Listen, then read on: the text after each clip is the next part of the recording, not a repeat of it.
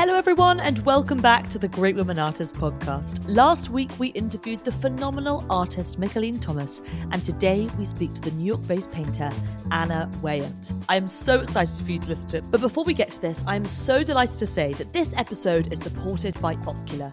Ocular provides online access to the best of contemporary art. Working with the world's leading galleries, you can use Ocular to follow the most incredible artists, like Anna Weyant. You can register to hear about their upcoming exhibitions, view their artworks, and read articles about them. If you want to stay on top of the contemporary art world, then go to ocular.com and follow the artists you love.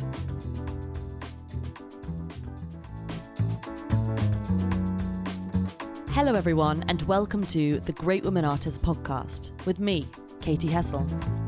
Some of you might know me from The Great Women Artists, an Instagram account I set up in October 2015, which celebrates female artists on a daily basis, ranging from young graduates to old masters.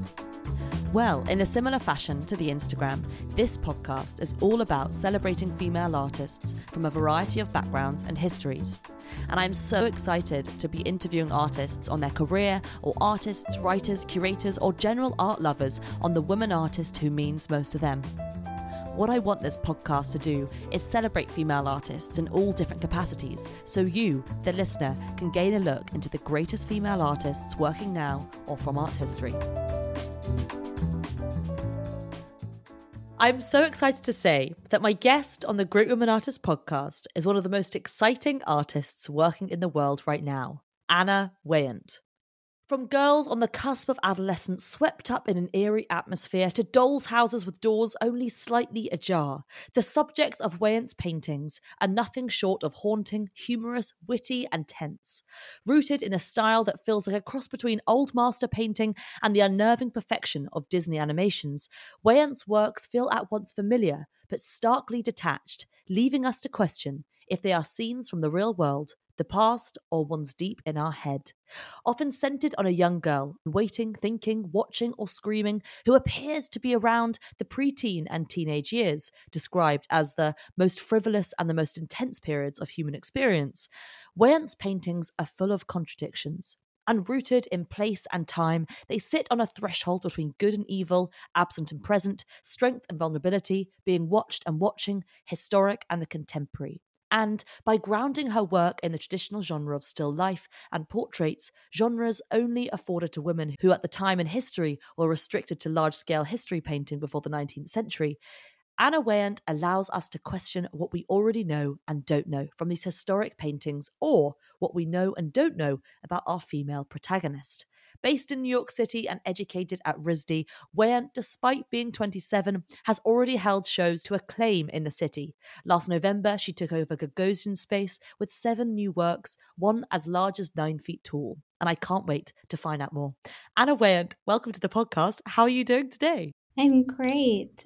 I have to say, I listen to this podcast while I paint, and so it's so surreal to hear you talking about my work. Oh my God, that's amazing. I can't believe we accompany you as you create your amazing paintings. Yeah, you keep me company in the studio. Amazing. So, Anna, thank you so much for coming on the podcast. I've wanted to speak to you for so long, having discovered your paintings only a couple of years back, and I was immediately struck by the perhaps familiarity of your work. Not only do they feel like they could be exhibited alongside the Dutch Golden Age masters and the Met, but actually it was the familiarity of mood, of gesture, of glances. It's like they have seen inside my head and then sort of come back the other side, almost laughing at us. I kind of love the dichotomy between how haunting and intense they are, but also how much humour they hold. So I want to start by asking you, how do you hope for people to feel in front of your paintings? I think that art as companionship is really powerful, and it has always made me feel less lonely when I'm alone. And so I think I would want people to not feel lonely with my work, to have some sort of connection like what you just spoke about. Yeah, I think art should be this place of solace, of somewhere we can go to feel less alone. I also think it's about when you look at a piece of art and it's about feeling understood. But I mentioned in the introduction, to me, your paintings are also full of contradictions. They teeter between dreamlike scenes and tragicomic narratives. At what point in the scene do you want to depict or hope to convey? I love the description of them resembling dreamlike scenes.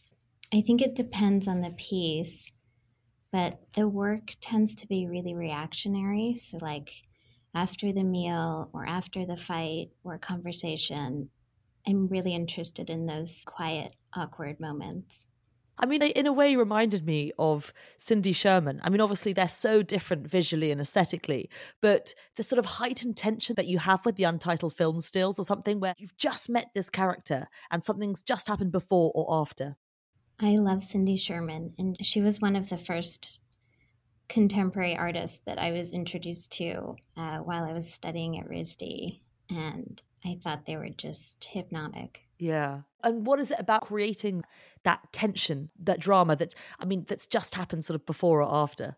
It's the unsaid moments or just the little glances that might go otherwise undetected or unrecognized. I think Cindy Sherman plays a lot with the gaze, obviously the viewer's gaze, but also the subject's gaze and these little glances. The eyes are, I think, a big part of her work.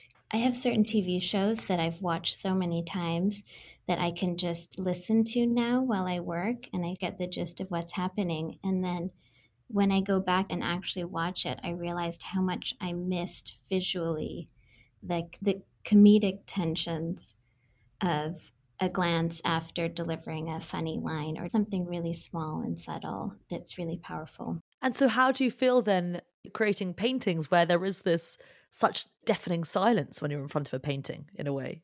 I love that.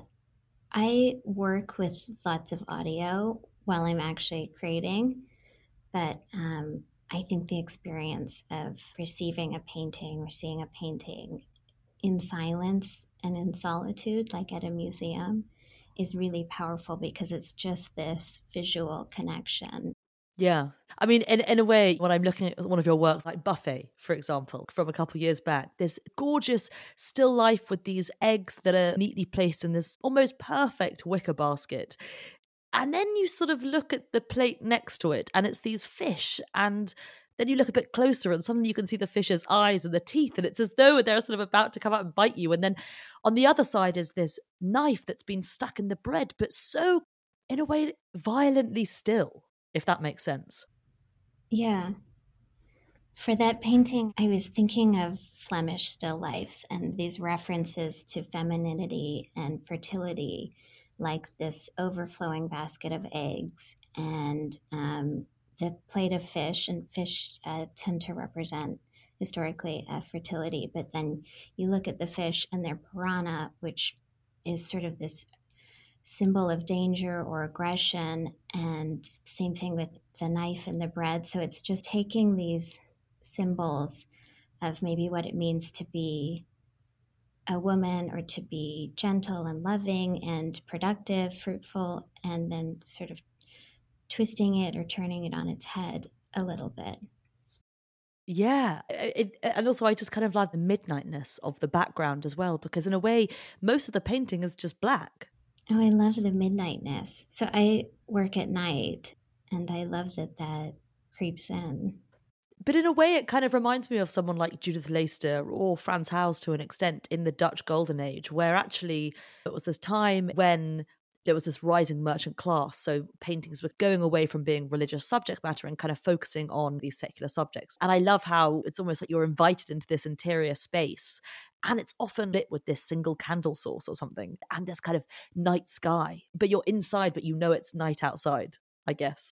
There's something so willing to receive about both of their works. And I think it's maybe because it isn't overly complicated or difficult. It doesn't exceed a level that alienates the viewers. You can see the chalice as what it is, or you can see it for what it symbolizes. And also, you can look at it and feel like you know the subjects and you know the setting. It isn't over edited. It's not supposed to flatter the subjects. Yeah, I love that. I think what you're also alluding to, and I mean, your work is extremely popular. I remember when I first posted on Instagram, people went absolutely wild because, in a way, what you're saying about this Dutch Golden Age, this ability to actually have quite a simplistic scene and that being able to sort of transcend so many people and cultures and backgrounds. And, we're looking at these Dutch Golden Age works from 1630, 400 years on, yet they still translate because the core of it is almost this sort of human experience. Definitely, these objects of everyday life that we can all recognize. Definitely. I mean, what draws you to the old masters and the old master painting style? A few things. I think maybe the humor of like Franz Hals and also the color palette. I just love these sort of deep, dark, midnight paintings, like you said. And I also love really sculptural painting where you feel like you can kind of reach your hand around an apple and pick it up out of the painting. And I think that was something that they really prioritized. Totally, because it's almost like this allusion to this other world. It feels so in reach of us because it is these three-dimensional sculptural objects, yet it's completely untouchable. It's very inviting, yeah. Yeah, it's totally fascinating. You're kind of expanding my mind about what still life is. And actually, I don't know, it's such an interesting thing to kind of put possessions into a painting, even when you've got possessions around you physically. I think so too. And I've noticed this more so recently, but I can be looking at a scene, like an image on my phone, a still image, and it's so much more captivating for some reason than like looking at just the image in front of me. And I'm not sure why that is, but that's just something that I find appealing, like a still, definite image rather than, I guess, reality. Yeah, but in a way, a still life or a still image, like a painting, is also kind of constantly moving in a strange way and was birthed from movement as well. So it is actually never still. But also, I love this idea of paintings being this threshold to another world where it is almost perfection or idealization. And actually, it is more beautiful than reality in a way. The way that someone's immortalized in paint is often going to be more favorable to how they actually look. Yeah, I think so. I mean, maybe if the Duke is having his portrait commissioned, the artist isn't going to paint in the syphilis scars. Like, it's probably similar to what we see on Instagram, I guess. These like heavily filtered and posed and edited still images from life. Yeah. I mean, there is something, this idea about perfection or kitschness almost, or unattainability in old masters that does translate to animation or Disney-like movies or the media today. I mean, how do you feel about that? I agree. There was a really great exhibition last year at the Met. Maybe you saw it, called Inspiring Walt Disney. So he was fascinated by European art, Rococo porcelain, tapestries, Fragonard paintings, furniture, but also just generally speaking, like we were saying, those old master paintings that we're referencing were highly edited images and made to portray the sitters or scenes in a specific flattering light. They're trying to portray this perfection that isn't maybe rooted in reality completely. I also think, I don't know if they have the Fragonard's The Swing in the US, but it got recently restored here in London. And actually, when you really look at this work, as much as sort of frivolous and sort of pretty and whatever it is, there's also this kind of underlying sinisterness as well with it. Yeah, it's this sort of hidden gaze. Yeah. What draws you to this amalgamating these two worlds, the old masters, but also this kind of hyper animated aesthetic as well? I think it's something that I've always been a little bit interested in, these sort of breaks in the norm with animation. Like, I used to watch a TV show called SpongeBob SquarePants. Yes. Are you familiar with Yeah, it? yeah, yeah, yeah, yeah. And so once in a while in the animation, the people who were creating the show would kind of fuck with it a little bit and cut to live action during the show and then flip back and forth. And I remember it being kind of uncomfortable and also appealing, just this jump from real to surreal. They are quite alarming, and you sometimes can't really even conjure yourself whether it is good or evil or absent or present or watched or being watched. Yeah, I like those complications. The idea that maybe you can be watching this figure in the painting and they're watching you back, and complicating that interaction. I think what you're saying is so fascinating and also brings us back to this idea that we were talking about earlier with the idea of it being a still image as well, because in a way, a painting can hold so many complications, almost frozen in a moment. Yeah, I think often the artist's intention, at least historically, is to sort of pack that still image full of what you're talking about, like a memento mori still life. It represents the idea that life is finite and you have to confront death in such a maybe small and insignificant object like an apple that has maybe like a brown spot, and you can see it turning and starting to die, this like beautiful ripe fruit that is not going to live forever. Yeah, I think that's amazing. And I think that there is so much to unpack in a still life. And then also with portraiture or something, even that. I mean, I don't know how artists do it, but they can almost show you like a life that someone's lived. I remember there's this amazing Van Eyck portrait of Sophonis Banguassola, and she's about 93 or something in it. And I'll share it for the audience in the show notes because it's just extraordinary. Sophonis Banguassola was this extraordinary painter working in the 16th century, and Van Eyck paints her as so wise, and the sort of three-dimensionality of her glassy eyes shows how determined and fierce she was, but also her wrinkles show a life so well lived and travelled. Definitely.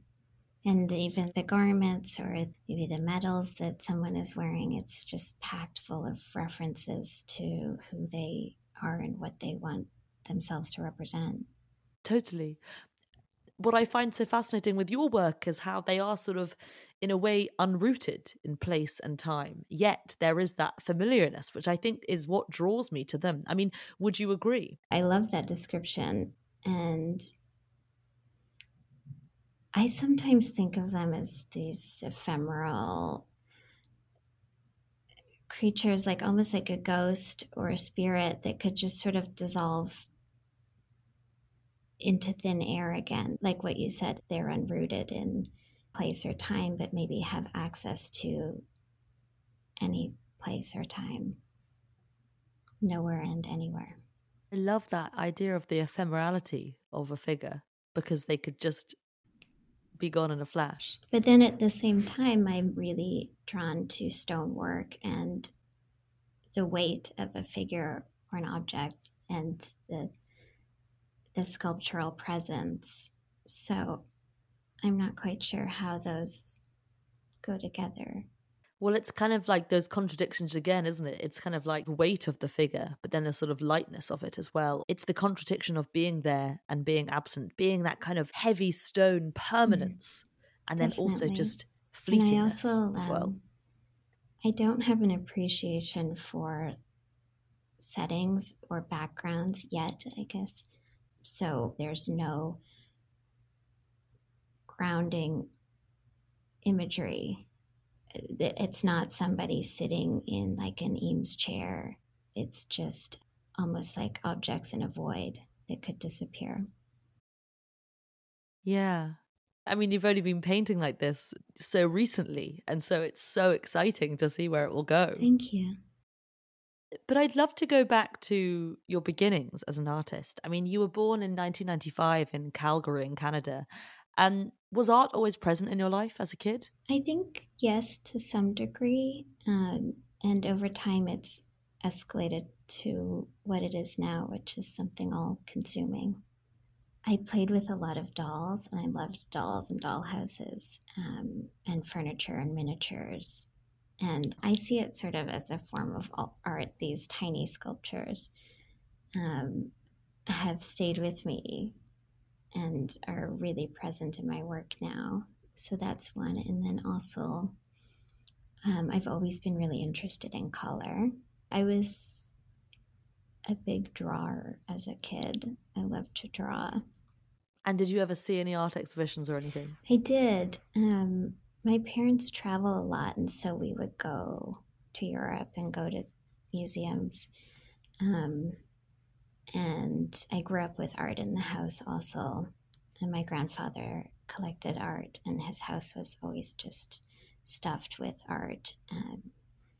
He loved masks, and I remember being really scared and intrigued by all of the masks, the carved masks in his house. So I think my childhood was pretty rich with art in ways. And when did you know that this was something that you wanted to pursue? That sort of came by process of elimination, mostly. I really love music and I would have loved to do something musical, but I'm a little bit stiff and uncoordinated. So, music, it wasn't for me. And then I kind of found art and it checked off all the boxes. I could be alone and I could sit down and chill out and listen to music. And also, painting has always felt very playful to me. It's never felt like work. And so I really just fell in love with it, in part because I didn't like anything else. Yeah. What do you think it is that painting gives you that allows you to go to this other place? I think it gives me a lot of things. I think it gives me company when I want to be alone.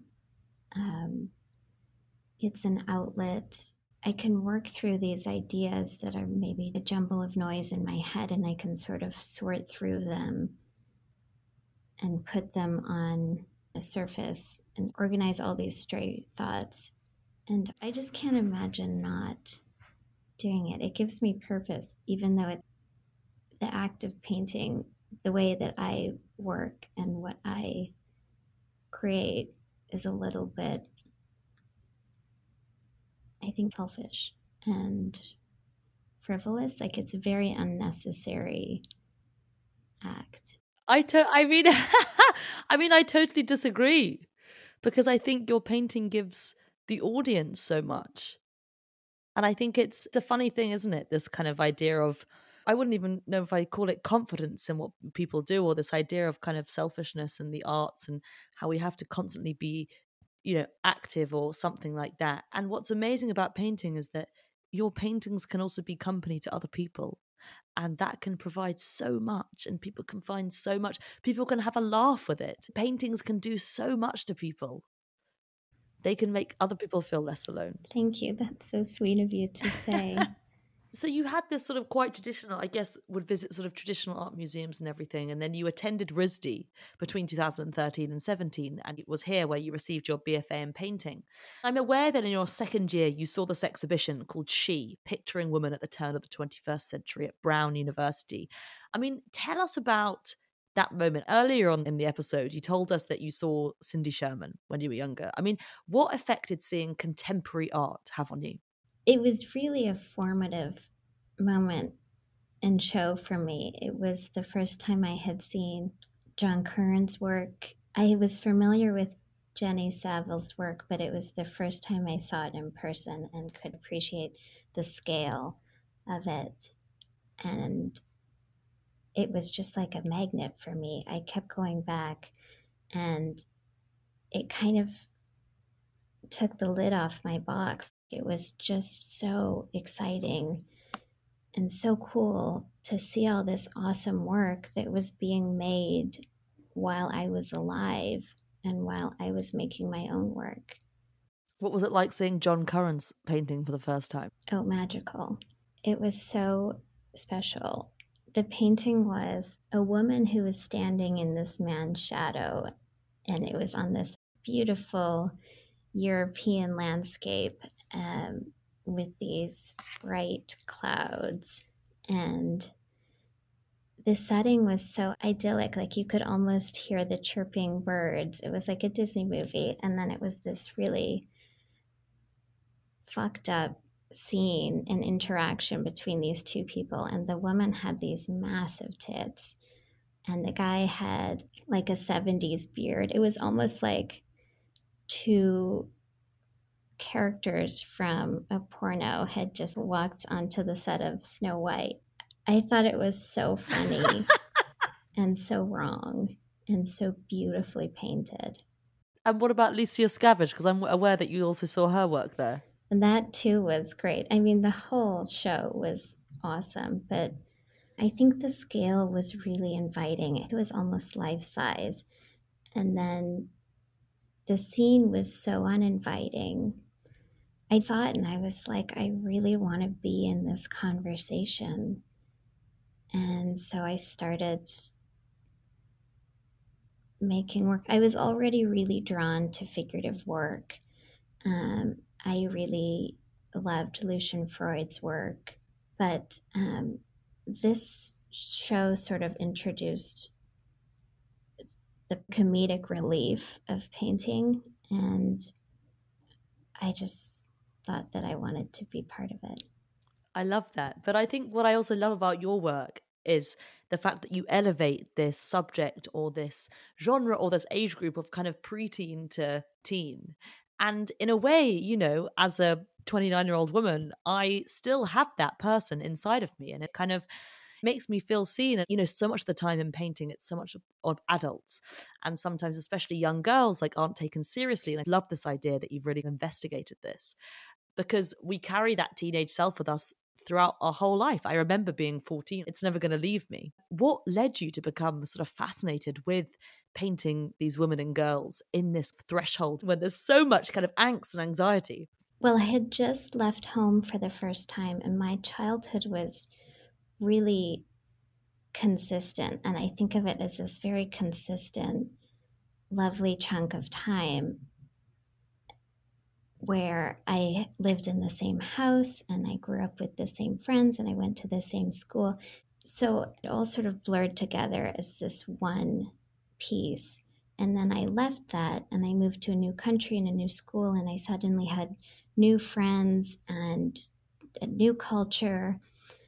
And so I was reflecting on that period of time that I had just left. And I was, I guess, thinking back to experiences that I maybe hadn't stopped to process earlier. And I sort of stopped at tweenhood. And I thought it was a really interesting moment in my life and in other people's lives, just because it's so confusing and complicated and messy and emotional. And there's so much pressure to be kind of empowered and to establish oneself as an individual. You know, when you're a teenager and you're all of a sudden presented with this insincere independence, I thought it was something that I wanted to chew on a little bit more. And so I started making work about it. And did you start with your own experiences? I did. And also absorbing or reflecting on media, my friends' experiences, my own experiences, probably mostly. And then in spring 2018, you moved to New York City. And I'm aware that you were rejected by graduate school, but this resulted actually in a time that I've loved to you describe it as your 20-year-old blues, because, oh my God, like when you get a rejection from something early on in age, I mean, it affects you so much. It kind of never leaves you in a way. Not that it gets any easier. But during this time, I'm aware you worked as an assistant for an artist and would paint alone at night. And I love this quote that you once said. You said, "The biggest impact, I think, just being alone and knowing that whatever I painted, I was going to put under my bed and feel no pressure." And I completely love that because it's this idea of almost sort of stealing time to paint or to write or to work on whatever you want to because you have no pressure. It was a really incredible time in my life where there was no pressure in the sense that if I made work, I didn't have to bring it into studio the next day and show my class and get critiqued on it and get feedback. And I didn't have to justify anything I was doing. So I felt this freedom in my work. And then also, I was feeling the pressure of just like life, and I didn't know what to do with myself. And I, like you said, I didn't get into grad school. And, you know, when you're 21, everything feels like the end of the world. And so I was just really lost and confused. And I think that rawness bled into my work. And I look at that work and I feel for that girl who was just so scared.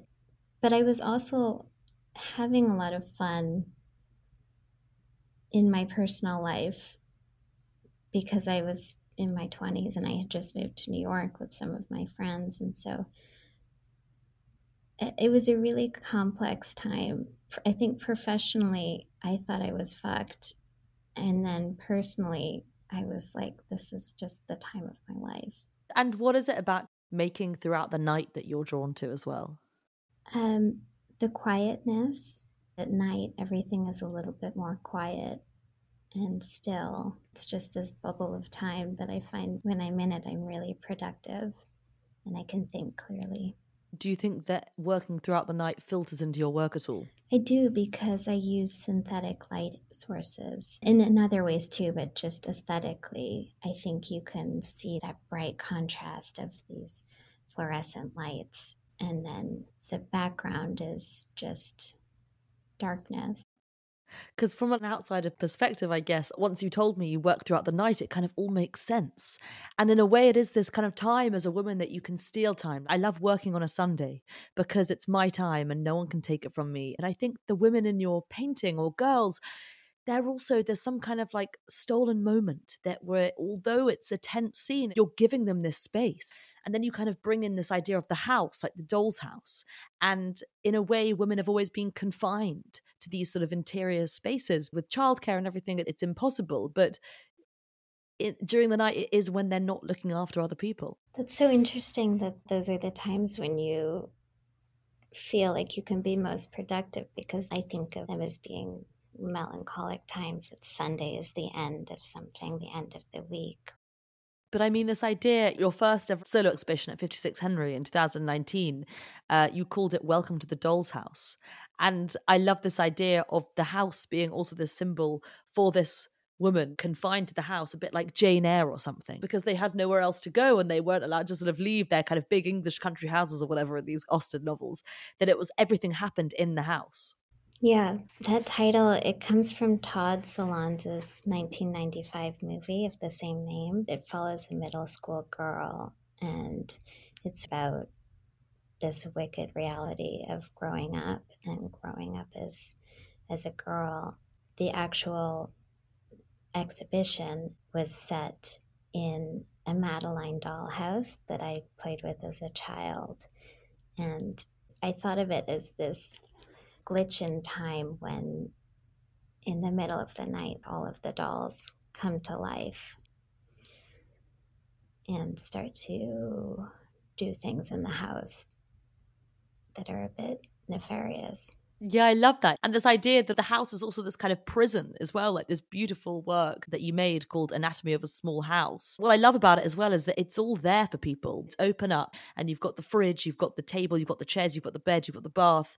But the bath is the bath slightly, the water's running It's over? overflowing, yeah. Oh my God, I've actually never noticed that before. That was so much fun to paint. It was my first experience painting transparently.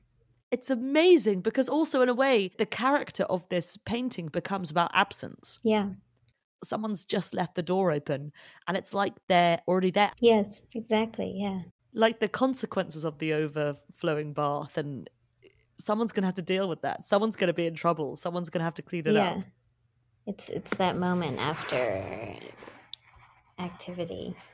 Totally. I mean, do you think about a kind of story when you think about the work more broadly? Not so much like a linear story, but maybe more similar to a dream where ideas just sort of dissolve and blend into each other, and it's not linear or fully understandable, but there are moments in time where like an event takes place and then disappears. It's almost like fragments. Fragments, yeah. And I'm fascinating this sort of autobiographical aspect of the paintings as well, because I love this idea of diary writing. You've spoken also about this autobiographical aspect of the paintings, but also how you see them as little paintings in your diary. So it's kind of difficult to have people reading them. How does it make you feel, people seeing these paintings and reading them? It's changed over time now, the way I feel about putting work out into the world, because there was a point of time when I was making work that I wasn't expecting anyone to see. Maybe I would make a specific painting and give it to a specific person, and it was a really intimate transaction. And all of the sudden, those little kind of love letters were at Christie's or Sotheby's. Like they were put in this really public space that I hadn't planned for them to be seen that way. And so that was a little bit like maybe someone reading my diary. But over time, and now obviously, most of the work I make it with the understanding that it's going to become public content. And so I think there's something actually lost in that self consciousness that I guess maybe I lose some part of the intimacy of the work. But then at the same time, I work mostly alone and in my tiny apartment. And so it's an intimate process no matter what the content is. Yeah. It's so interesting, isn't it? I mean, I write for myself and keep a very meticulous diary, and it's not for anyone unless maybe I fall dead tomorrow and someone can find it. And so I wanted to ask, do you also make for yourself? I don't make work for myself, but the act of making work is for myself, if that makes sense. But yeah, the idea of somebody reading, like you said, reading your writing after you're gone is just terrifying to me. And I always wonder when, like, I just saw the Hopper exhibition at the Whitney, and there were pages of his diaries splayed out on display. And I wonder how he would feel about that. Yeah, because it's so invasive. But in a way, there's something kind of charming about finding out more about someone after they've gone. Yeah, definitely. It's what they don't tell you directly. Yeah. And so I think also what's fascinating about it is you kind of also play with women and women in the public sphere as well. I love this work that you did a couple of years ago based on the American model Anna Nicole Smith crying. And she is this kind of archetypal, beautiful, gorgeous, idealization of the Western standards of beauty. But obviously she was crying. And so kind of what does it mean to present an image of a public figure crying, especially when a woman upholds certain beauty standards? I connected to that image because I think there's this brutal humor in it, in that it became this viral meme. And it's this woman who's falling apart under pressure. And it's something that a lot of society sort of laughed at and mocked. And Anna had a reality TV show, and I've watched a few episodes of it, and it's really sad in that she's so lonely in the show and struggling with addiction, and it's presented as this comedy. It actually, now thinking of it, it makes me think of the idea of the fool in historical art, this Franz Hals, like the drunk guy laughing at a bar. And what our fascination is with the image of somebody falling apart, or the idea of someone falling apart, or the downfall of this great all-American beauty that's sort of crumbled into herself while we all watch. Yeah. I mean, even as a young woman or, navigating the world, I think we're so conscious of that. People like to watch people fail. Yeah. I think it must be in our nature to be a little bit brutal to each other. And then building off that, I made this painting called Girl Crying at a Party that is supposed to be, or I thought of it as being sort of a funny painting to highlight this woman who is publicly in pain.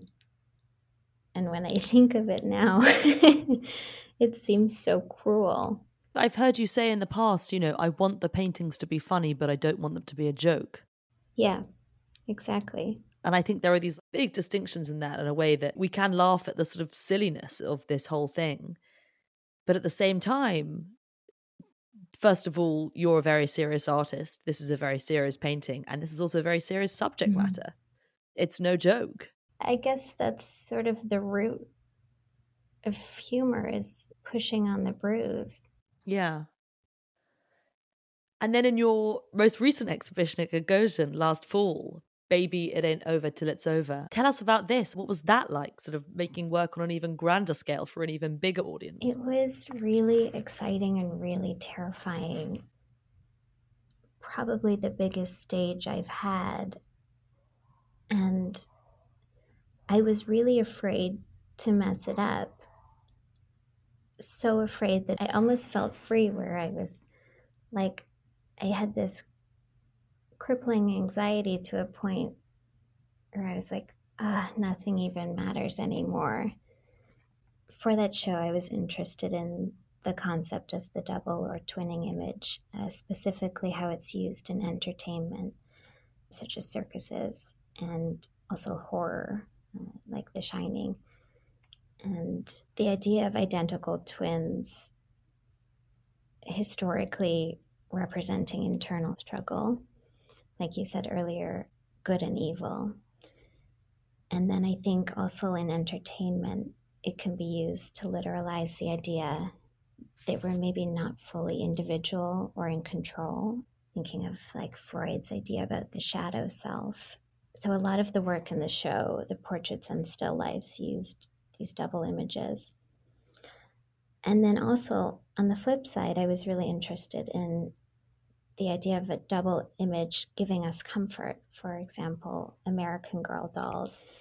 The idea was that you'd pick a doll, and usually you'd pick a doll that looks like you, and you could have them custom made to look like you, to have the same hair color and skin color, and dress them the way you would dress. And you could even buy the full-size versions of their outfits and accessories. So you could mimic them in a really full way. In that way, it was the comfort thing. You had this almost like little mini you to accompany you through life. And that's comforting, I think, because you're in control of the doll. But then the idea of the doll then becoming conscious is, we're back to horror. Amazing. Anna Weyant, thank you so much for this conversation. But as is the Great Women Artists podcast, we do always ask our guests, if there was a woman artist from now or from history who you'd most like to meet, who would it be and what would you say to her? I would love to meet Clara Peters, and I would love to watch her paint. I'm not sure what I'd say to her. I probably wouldn't say anything to her. I would just watch her. Amazing. Amazing. Oh my God, she'd be fascinating to meet. Anna Weyant, thank you so much for coming on the podcast today. Thank you so much. Thank you all so much for listening to this episode of the Great Women Artists podcast with the fantastic Anna Weyant. I am just in awe of everything she said and seeing old masters anew. This episode was edited by the brilliant Michaela Carmichael. And of course, if you have been enjoying these episodes, please do rate, review and subscribe, as it helps others find us. And of course, thank you so much for listening to the Great Women Artists podcast with me, Katie Hessel.